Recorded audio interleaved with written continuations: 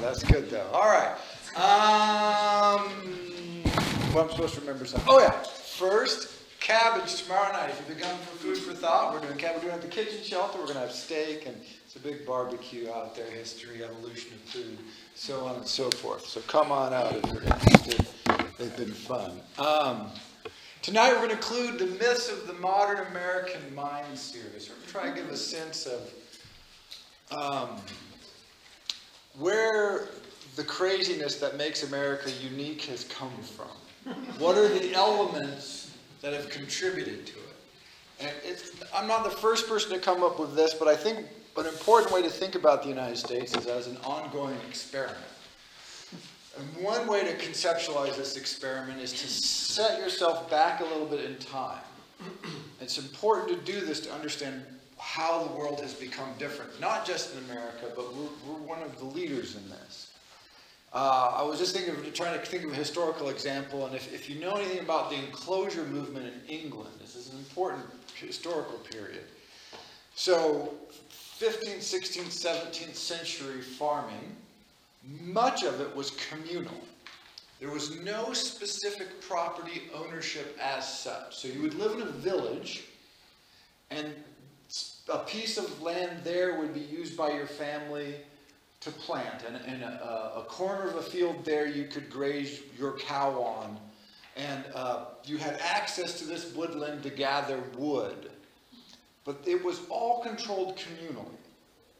The lord of the manor, in theory, owned the land, but the communal rights were historically vested on top of that ownership.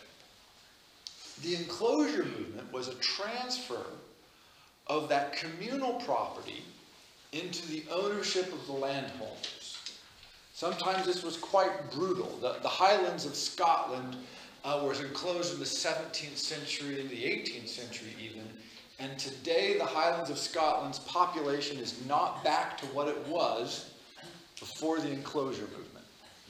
This is how many people were moved off the land. If it is back, it's just back now. So, 250, 300 years later, the population is maybe back to where it was before the enclosure movement. This is how many people were moved off of the land. The entire village structure changed. So if you've seen European villages, and people said, oh wow, they're so cool because they're sort of centrally located, and then the farms are around. It's because all of that land was shared.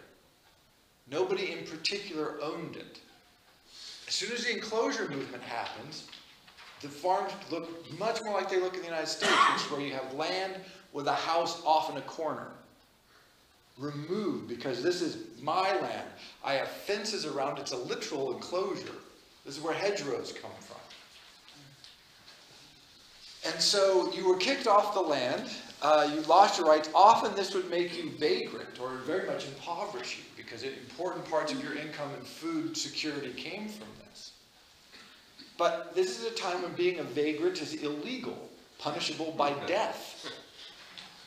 If you were someplace where people didn't know you and you didn't have money, you would be arrested, and you could be killed or jailed or often just forced to go back to where you were from. And so this is just a quick snapshot to understand that before the enclosure movement, all the land was controlled communally. Much of it, not all of it, of course, but much of it. And this is true all over Europe in different ways. But even then, if you said, this year I want to plant rye. No, this is not how land works. Because it's a communal decision. When are you going to plant? Well, it's got to be a communal decision. When can the cows go on to the pasture? That's a communal decision. How many cows? Communal decision.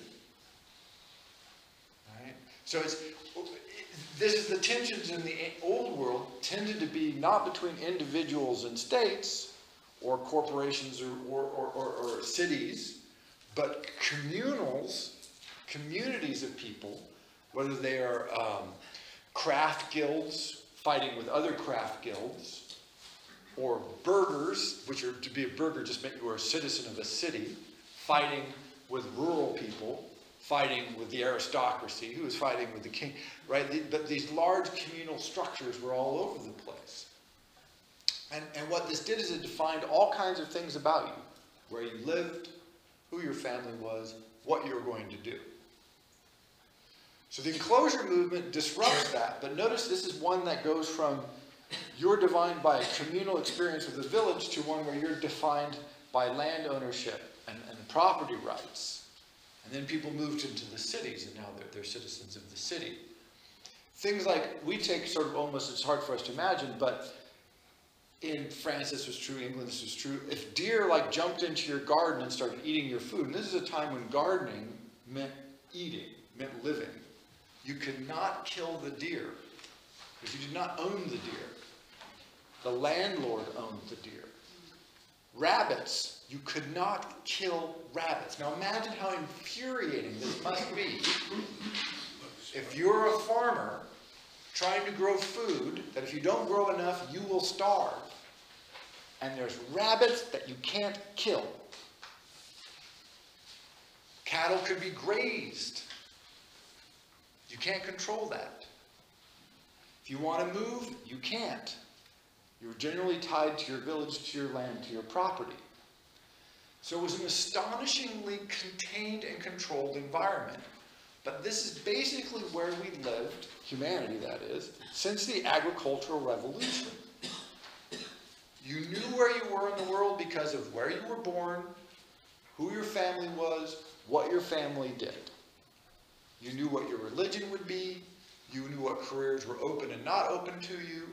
You knew where you were going to live your whole life, which is wherever you were born, because traveling was, again, hugely restricted.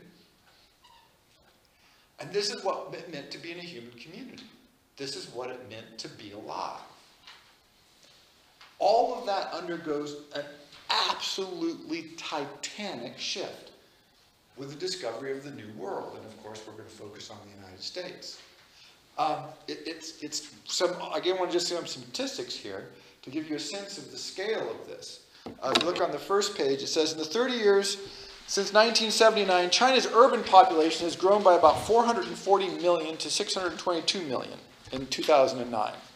Of the 440 million increase, 340 million is attributable to net migration and urban reclassification. Even if only half of that was migration, the volume of rural-urban migration in such a short period is likely the largest in human history. So that means in China, somewhere around 200-ish million people migrated in the last 30 years. Just under 10 million a year. Call it 8 million a year, around the numbers, right? It's hard to get these exact figures. One of the largest, if not the largest, migrations of humans in history. Everybody has noted this. You can find scholarship all over the world talking about this. What you can't find people talking about is the next line down there. In the US, about 14% of the population moves every year. About 40 million people. In 2011, roughly 16 million Americans moved out of the county of their previous residence. So every 8 years, on average, the entire population of the United States moves a considerable distance. Every 3 years, the entire population moves, at least within the city where they are. The largest migration in human history happens every year in the United States. It's completely unprecedented. Large-scale migrations in history have always been famine, war, forced relocations. These were the things that the ancient world was terrified of. Some conqueror comes along, takes your city, and just says, okay, all you people, 1,000, 10,000, 50,000, 100,000, 1 million, depending on where you are in history, you all have to move. This was terrible. You were uprooted from the place where you were born, from the people you knew, the environment you loved. Everything that you knew about the world was torn from you, and you were shifted to someplace new. You don't know people. You don't know how to survive there. You don't know how to do the agriculture. You don't know anything. Might be a different religion, different history. Bah, horrifying.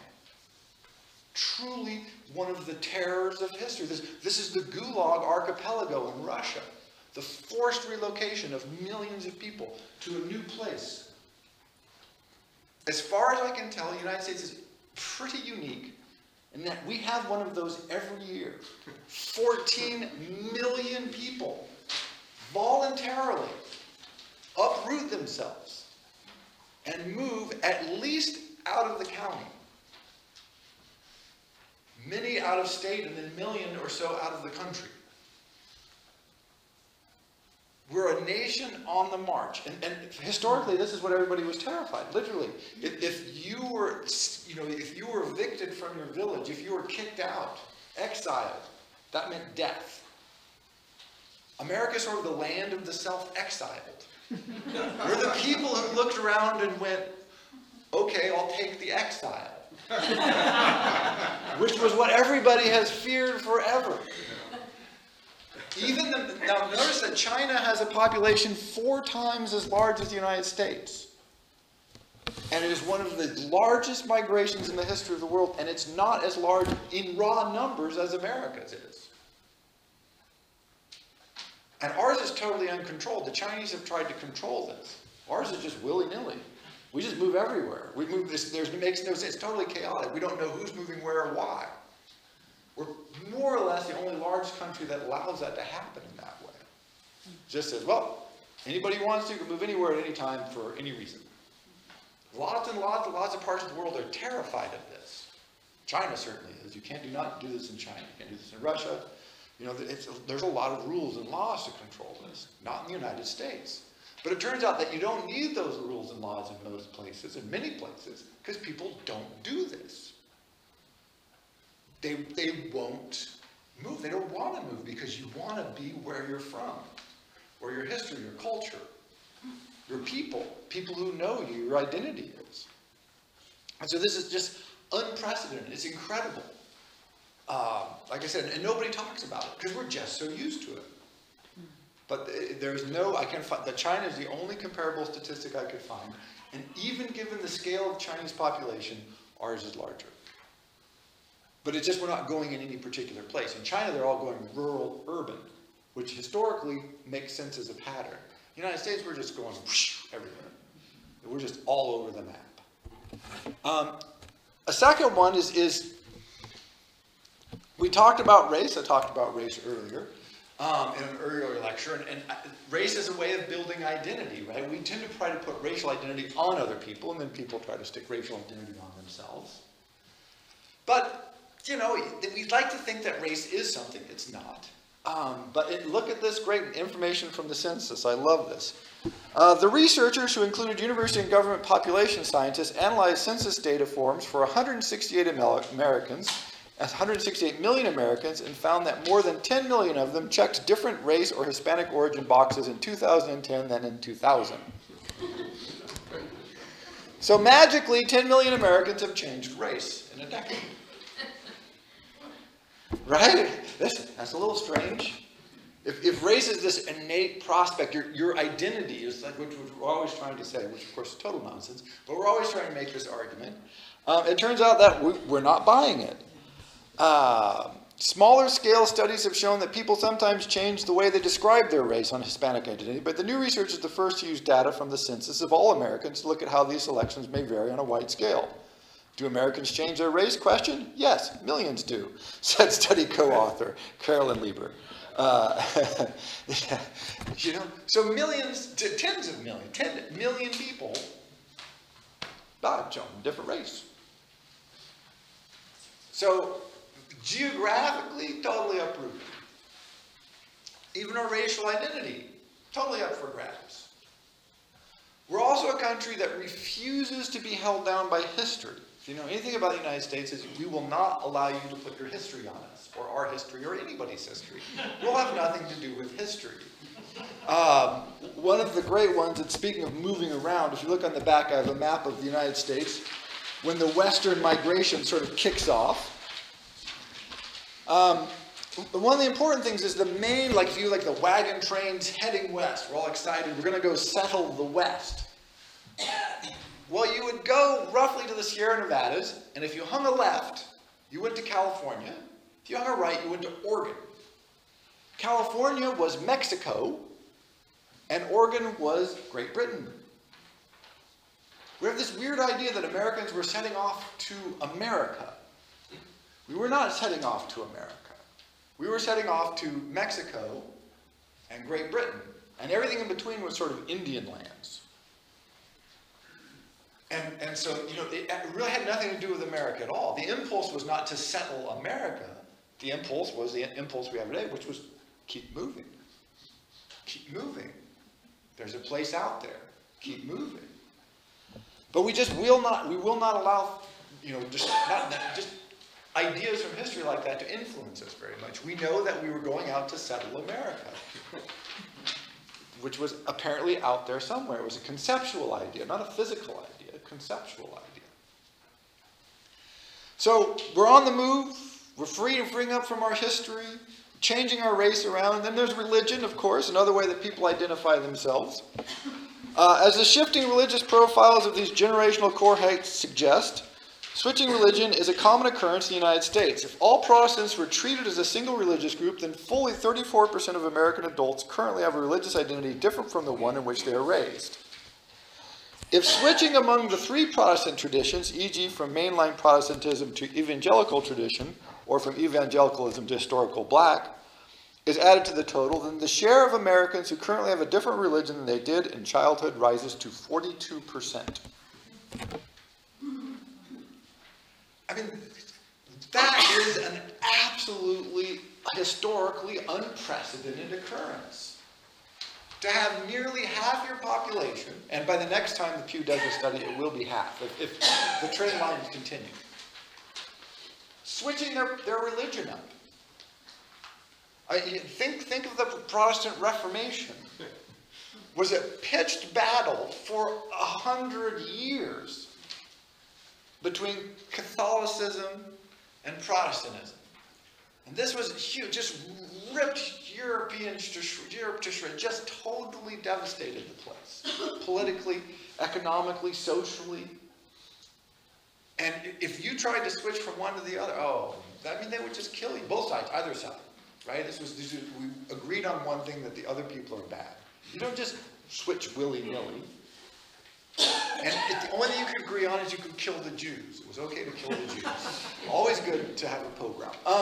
And the Jews weren't switching. In fact, we were terrified of the Jews switching. The Jews occasionally thought they had successfully switched. It turns out they hadn't. We tracked them down again.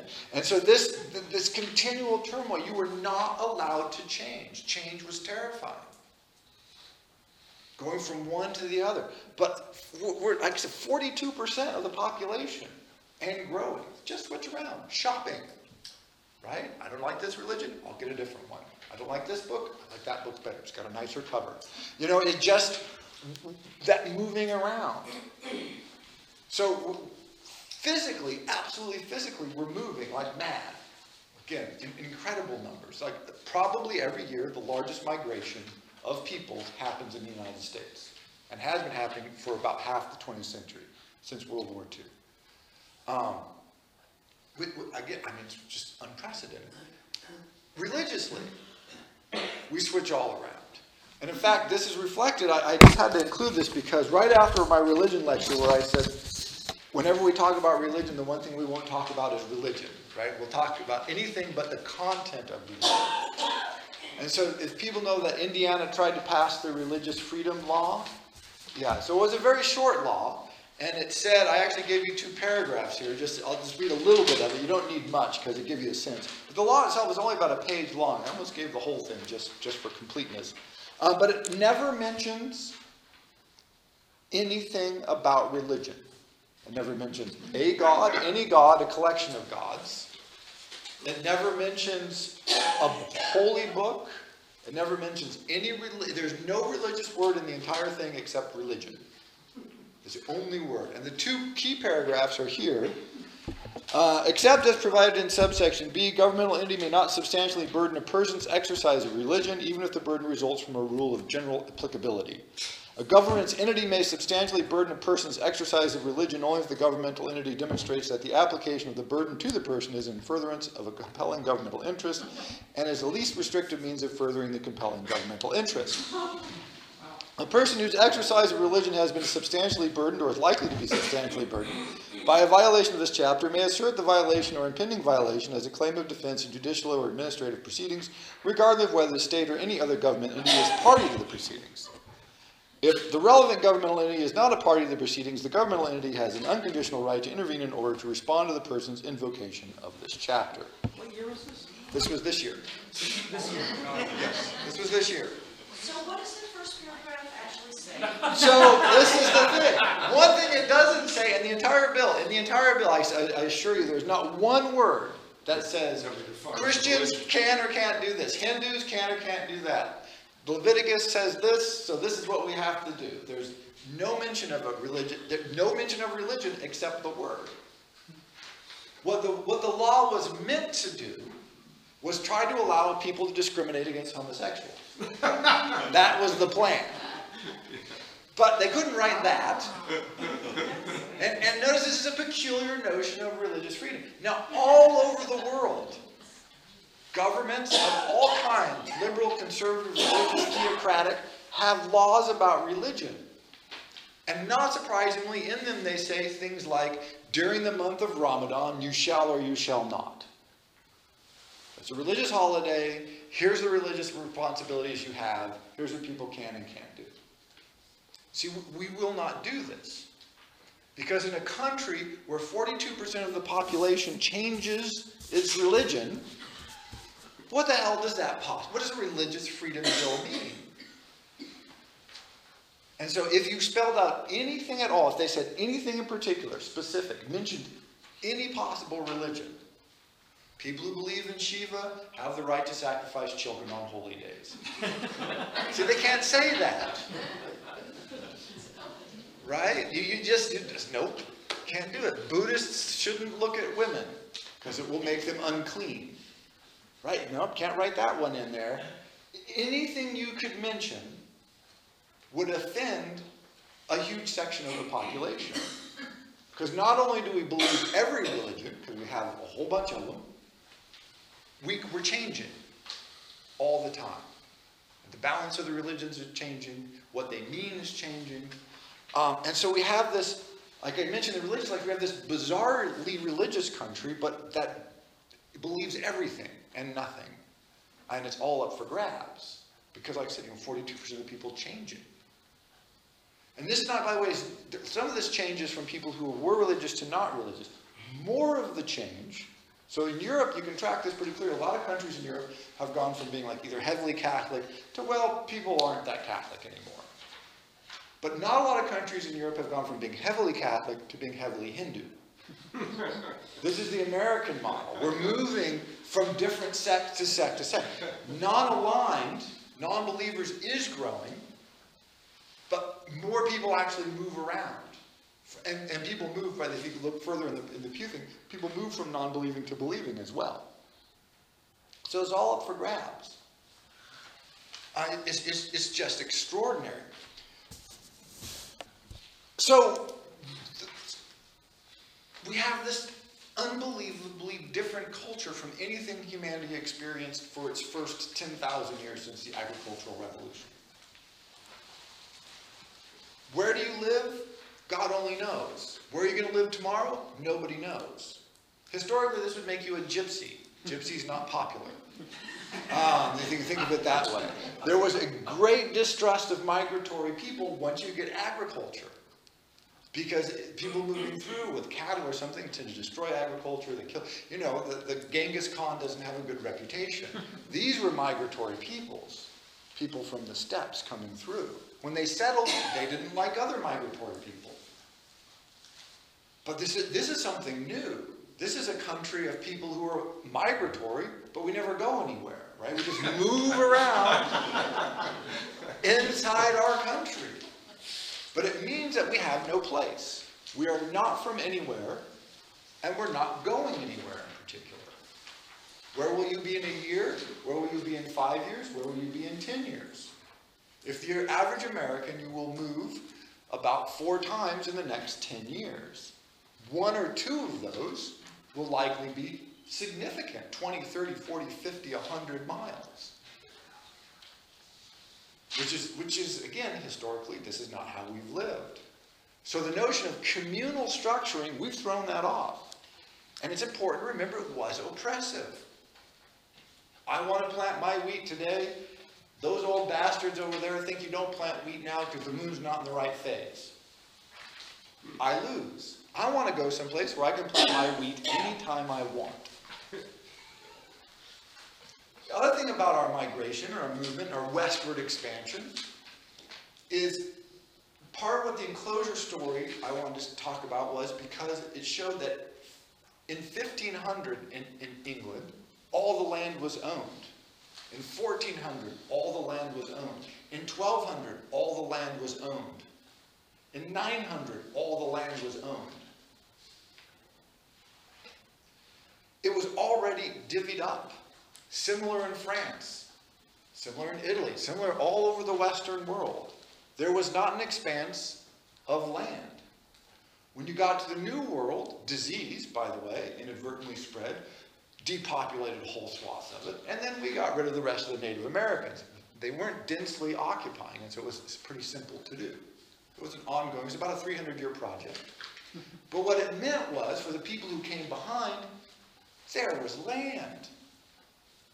The one thing you knew in the ancient world, the old world, the world our immigrants were coming from, whether from Italy or Ireland or England or the Netherlands, was there was no land. And there never was going to be any. It was all owned. And it wasn't just purchased. It was purchased and owned 600 years ago. And the chances of you having access to any more of it, 0. Or very small indeed. So what do? There's this magic place. There's this magic place you can go where there is just land. And land, by the way, equals wealth. You can go and get land. This was the part of the dream. And so in the old world, if you want to call Europe the old world, most of the migrants came from, the notion of freedom, of material freedom, was absurd. You had material constraint, and you wanted mental freedom. Freedom meant freedom of thought, freedom to read, freedom to associate. In America, freedom meant material freedom. For the first time, and this has not been around for 1,000 years. Come to a country where you might get 500 acres, 5,000 acres, 50,000 acres. Hell, we'll give you free land, you just homestead it. And if that doesn't work out for you, just move west. Try again. That doesn't work out, you move west again.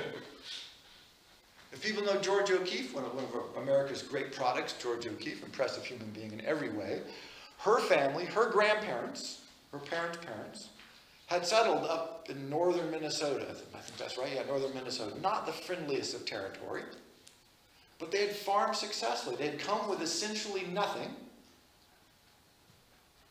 settled in cold, hard land.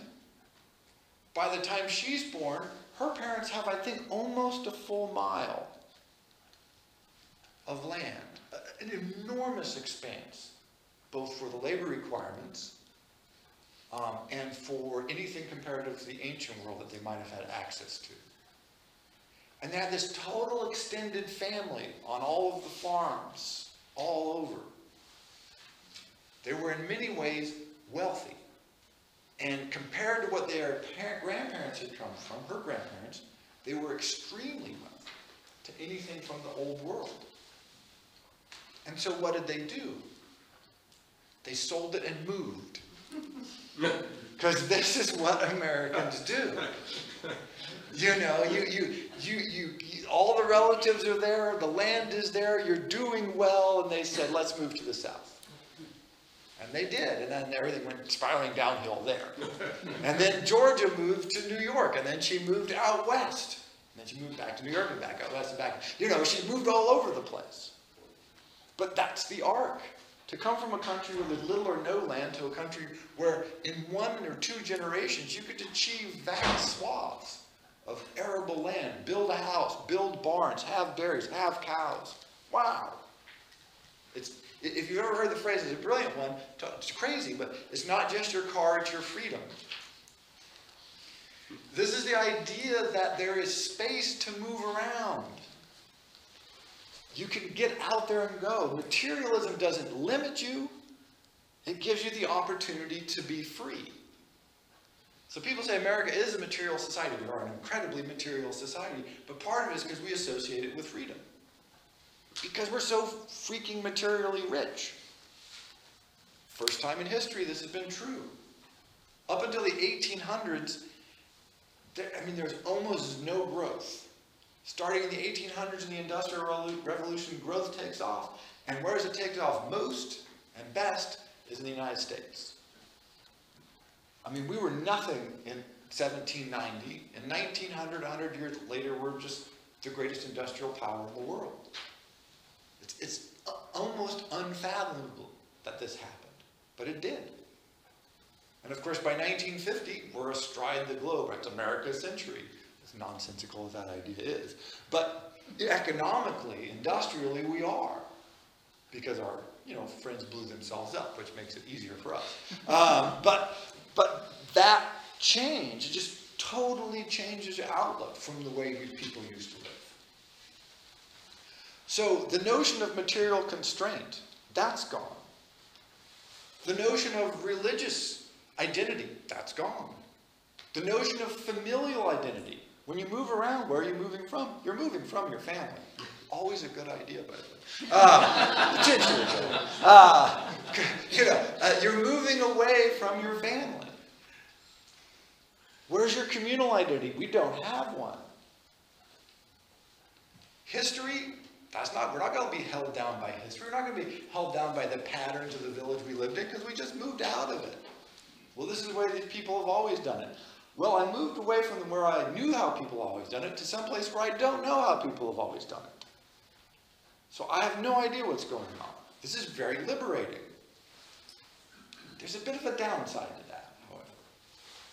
This means that the United States it is the model for the individual thrown out into the storm. All of the ways that we are social animals. We're convivial animals. We want to be with other people. And one of the strong impulses of humans is why cities exist. Or we don't all just live out in the desert on our own. We like to be with other people. The United States has taken the other impulse of individual expression as an experiment, just to see how far you can push it. What is your identity? Well, it's not religious, because we don't have that. We change it all the time. And we won't talk about it anyway. It's not place-based, because we're moving.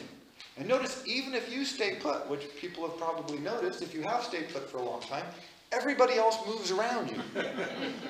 Which means that it doesn't even matter if you stay put. It doesn't. Because the old idea of staying put was all the people stay put with you and then you have a community.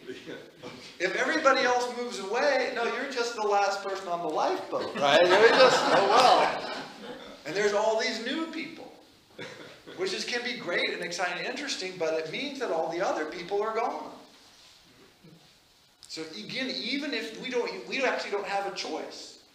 Because even if you don't move, so many other people move that it destroys community. Both for good and ill. There's an upside and a downside to that. Hugely liberating.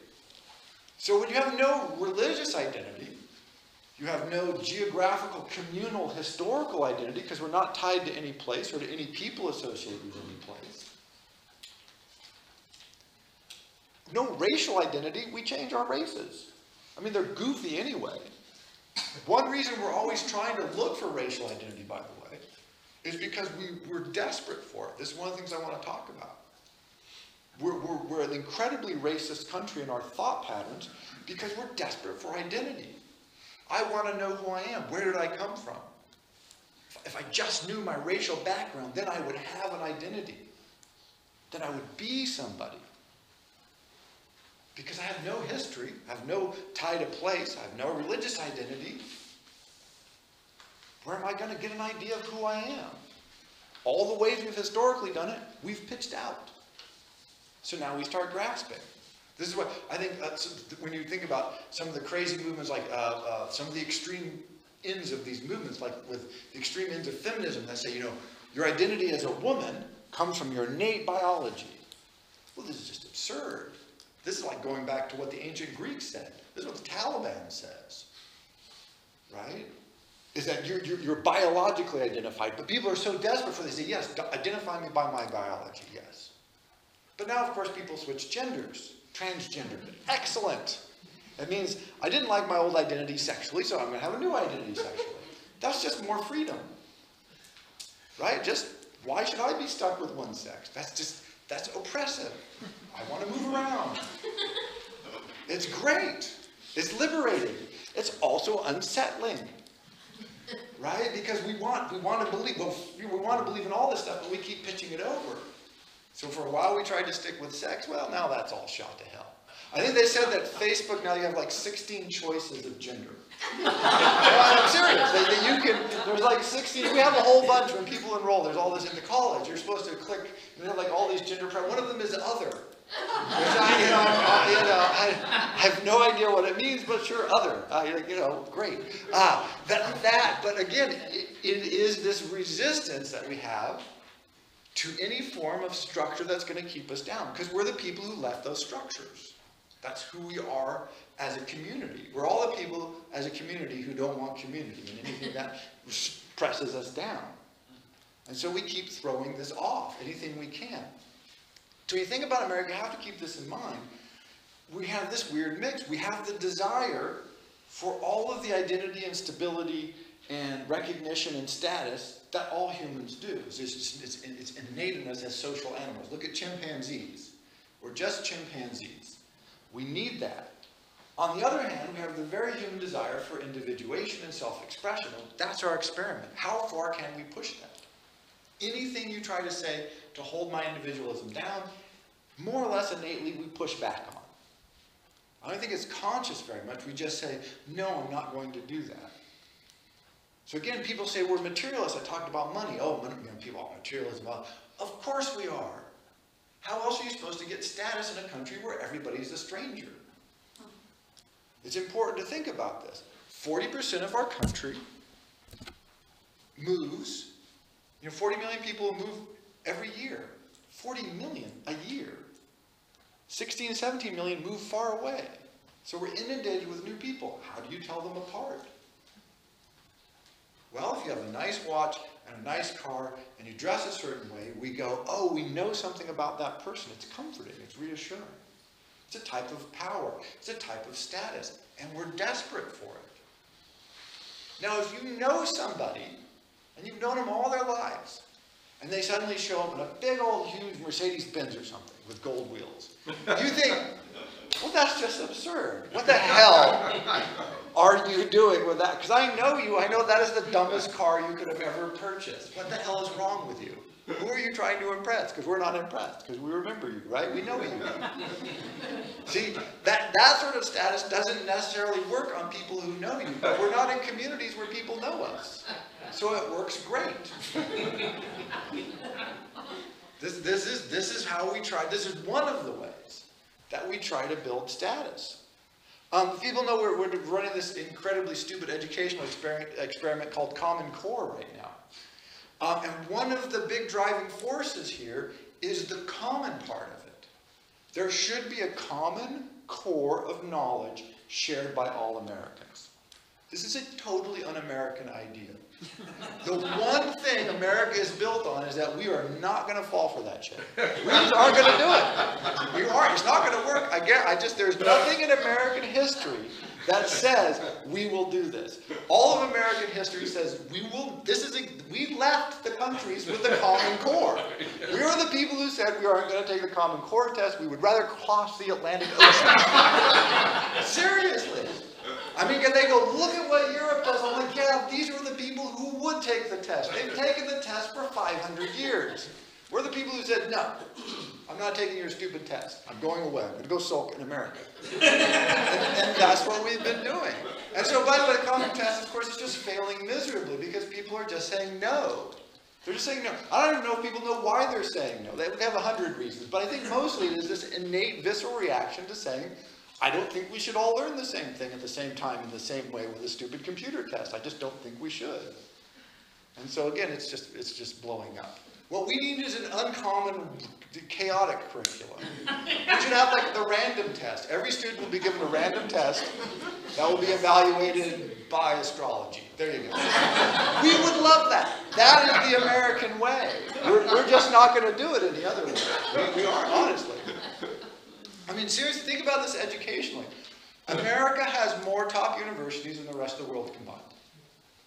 There's no reason for this. We don't have that many people. Why would there be literally hundreds of unbelievably high quality universities and colleges in our country? Because we rate them. One, we rate them. One, we rate them.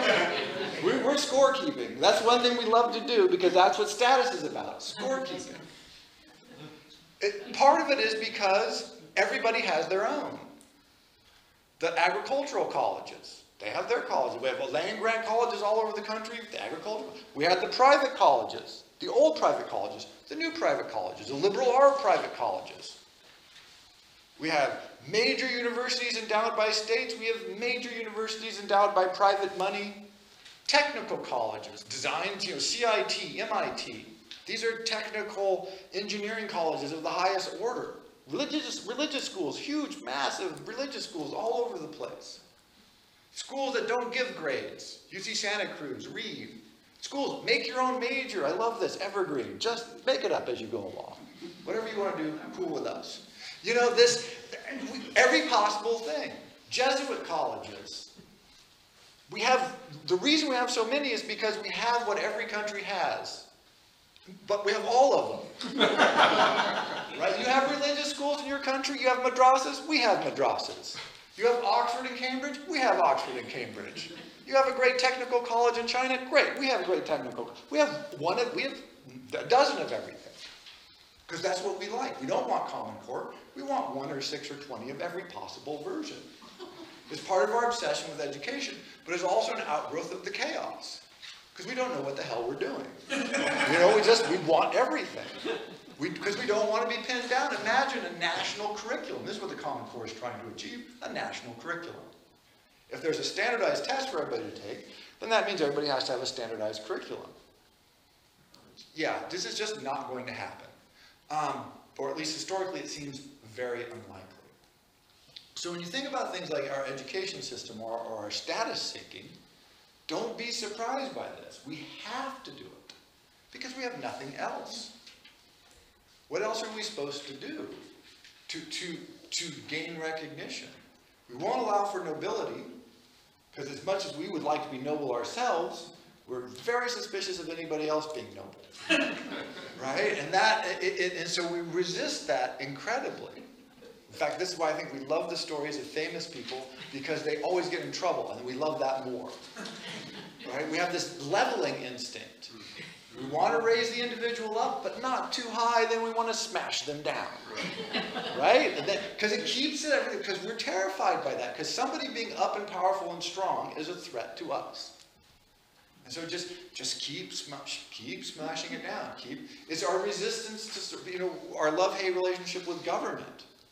We want government to do things, but we don't want too much government. We want government that's capable of a few things, but then it seems awfully intrusive. And we have this struggle, this fight, that other countries find completely opaque and baffling. Because they think it's just obvious that the federal government should pay for roads. We're not sure if we should let them do that. And so several states refuse federal road money or federal Medicare money, education money. See, this is other countries, literally this baffles them. One, because generally the money is given out by the feds. They don't have state and county and cities and sub-cities and park districts and municipal. They just don't have all that. But we do because we're like, well, we don't want all our money to go for thinking. Education is a great example. Some of the money comes from local taxes. Some of the money in Washington State comes from land set aside for forestry. So schools have parcels of land that when they cut the wood, the school gets that money. Some of the money comes from state money. Some comes from property taxes. Some comes from grants that go for building, different pot of money, and some comes from the feds. Bake sales. And then bake sales. And then we have our school bake sales. That's right. You cannot find, at least I've done the research, I cannot find any country that does anything even remotely like this.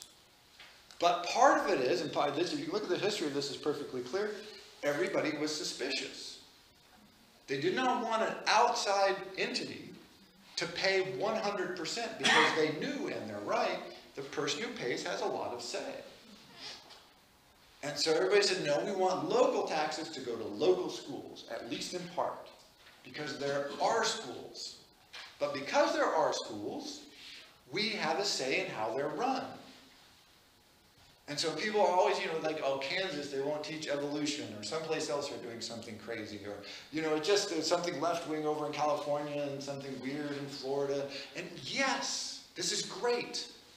This is wonderful. This is what you want. Because it means that schools someplace are being run totally differently, maybe right into the ground, right?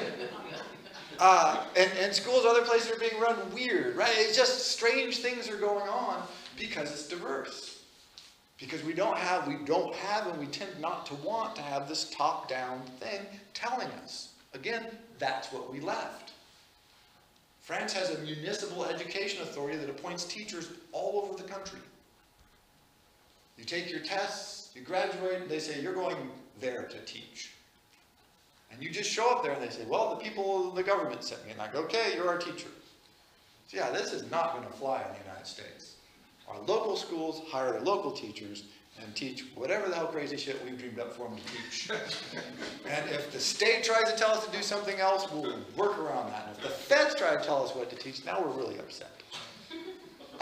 And so on one hand, we see the vision of going, oh, wouldn't it be great and organized and coherent? Well, yes, it would be, but that would be very un-American. Because think about this. What could be less coherent than 40 million people a year moving? Than your entire population every 4 years relocating itself. That's crazy. So don't do that. No, we want to do that.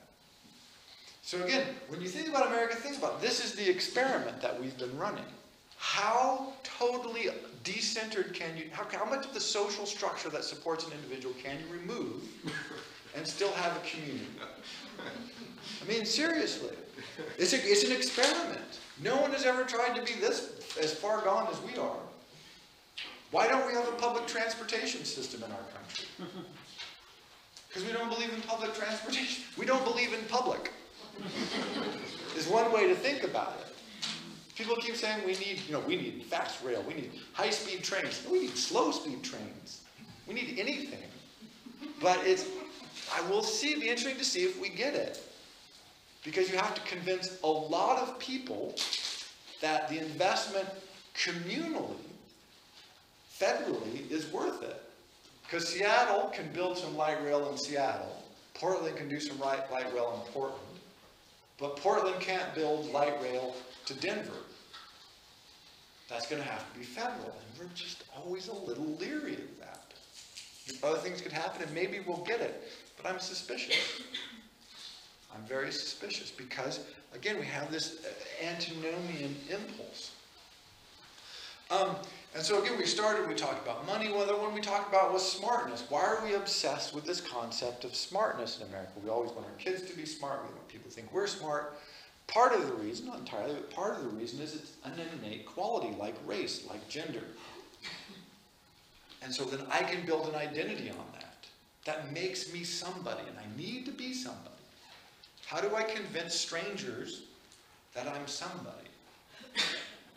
Well, one way is to be recognized as smart. Then I matter. There's a type of power. I'm a significant person. I think I mentioned this before. The Pacific Islanders used to tattoo their life's history on themselves. And so when two strange Pacific Islanders would see each other, they could read who the other person was on them. I think we may want to do that. I think this is the kind of arc we're on. Because, how else do you know who people are? Facebook. Facebook. That's right. Hey, social media. There's a reason a lot of these drivers come from the United States. A, because we're crazy enough to let people do anything. I mean, it's important to remember this. Most countries have rules. If you want to start a company, this is difficult. If you want to acquire investors, that's very complicated. If you want to do something on the internet that allows 100 million people to communicate with each other, the government is going to interfere in that. The United States, like, oh, sure, whatever. Knock yourself out. Go ahead. And then later we go, what? What the hell is that? We should do something, but it's always way too late. By the time we think we should do something, way too late. In China, they've done something. They're doing something. They're heavily cracking down on this. And Europe is even dicey because, like, oh, we have all these privacy rules and laws you're not supposed to violate. This is all just a bunch of barriers. That sort of, again, it might protect the individual, good, but it also limits the individual, bad. And again, we almost invariably side with don't limit the individual, even if it means privacy violations and all this. Think gun rights, very controversial. You know, wow, do we want 300 million guns? Apparently we do, by the way, we have them. So that's roughly the number they estimate, that there's 300 million guns. It's one for everybody, which is nice. Everybody has guns. But, you know, why? And the American response apparently is, why not? If I want to have a gun and I'm not actively shooting somebody at the moment, what's the problem? That's where our laws are structured. As long as I'm not actually shooting you, it's all good. I'm not also supposed to point at you in an aggressive manner, but that's okay too.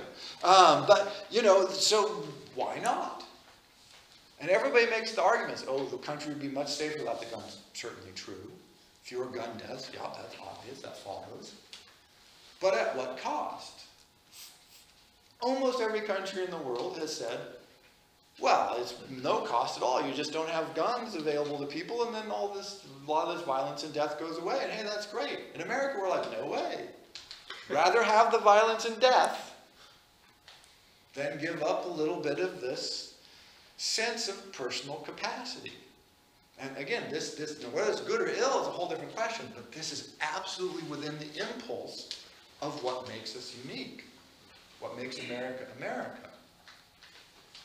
And so again, I'm trying to think of all the lectures we did here. We did smartness, we did money, which I think a lot of this comes down to status. We did race, again, status and identity politics, writ large.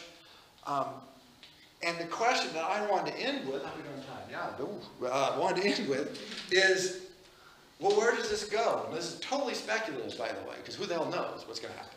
Nobody knows. But I do think it is curious to wonder, how long can we continue this? Is there a point where you reach it that people start saying, you know, I want to sacrifice some of my individual liberties, either conceptually or factually, for the benefit of the communal support and identity I would gain? Homeland Security. Now, Homeland Security, that's right. Homeland Security is a great example of this. So far, we've said no. History suggests that when you aggregate human populations in cities, it is necessary to forego a certain degree, or even a large degree, of independence. That these two things, just because you put a lot of people together, you need more rules, more order, more press down on the people, keep everything running smoothly. And so as the population shifts to cities, this may be the case. However, America might come off with these incredibly crazy cities. I don't know. We'll see what happens. The urbanification is going on. But think about this as we move forward. What is likely to drive us to either more independence or more communal ties? One note to make, and this I think this would be my guess, but I don't know. Honestly, this is speculative. And that's why I want to give you the map of the westward expansion. We think the westward expansion was in America. It was not. The westward expansion was into foreign countries or unclaimed territories. The Indians had it, but they didn't count, of course. So I think the impulse, and there is some demographic evidence to suggest this, may be simply that we keep moving.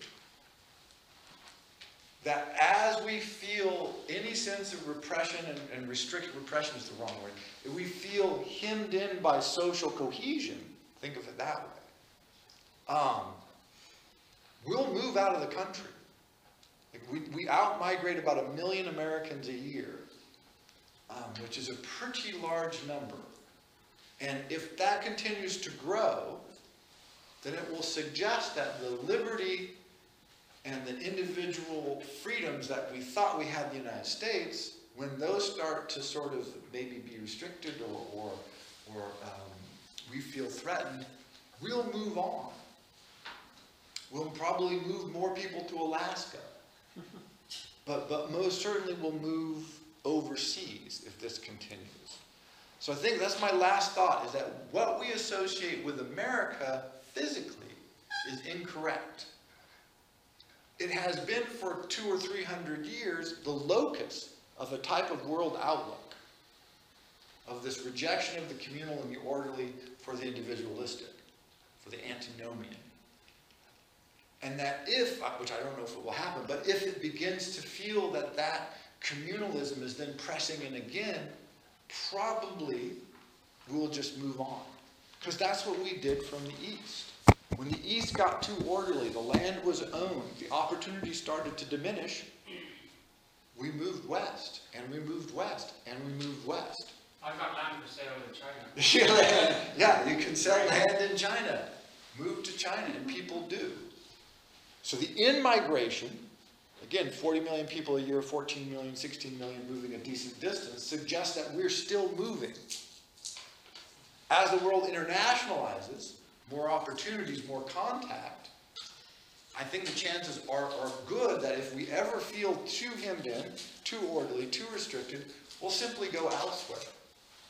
We'll look for new opportunities to continue the westward expansion, which is intellectual. It's an intellectual expansion. It's a personal experiment. And so that really, so keep an eye on that and think about that, because one way, not the only way, but one way to understand America, and I think that coheres many of these ideas that I've talked about, is as this experiment in how much can the individual live outside of a coherent, stable social environment. And when you give up racial identity, historical identity, family identity, social status, geographical history and location, sexual identity, boy, I don't know what's left. I mean, you're really running to the end of it. And we seem to have pursued it that far, so I don't see any reason why we would, give it up now. So, Antinomian America, here we go. Thank you very much. Mr.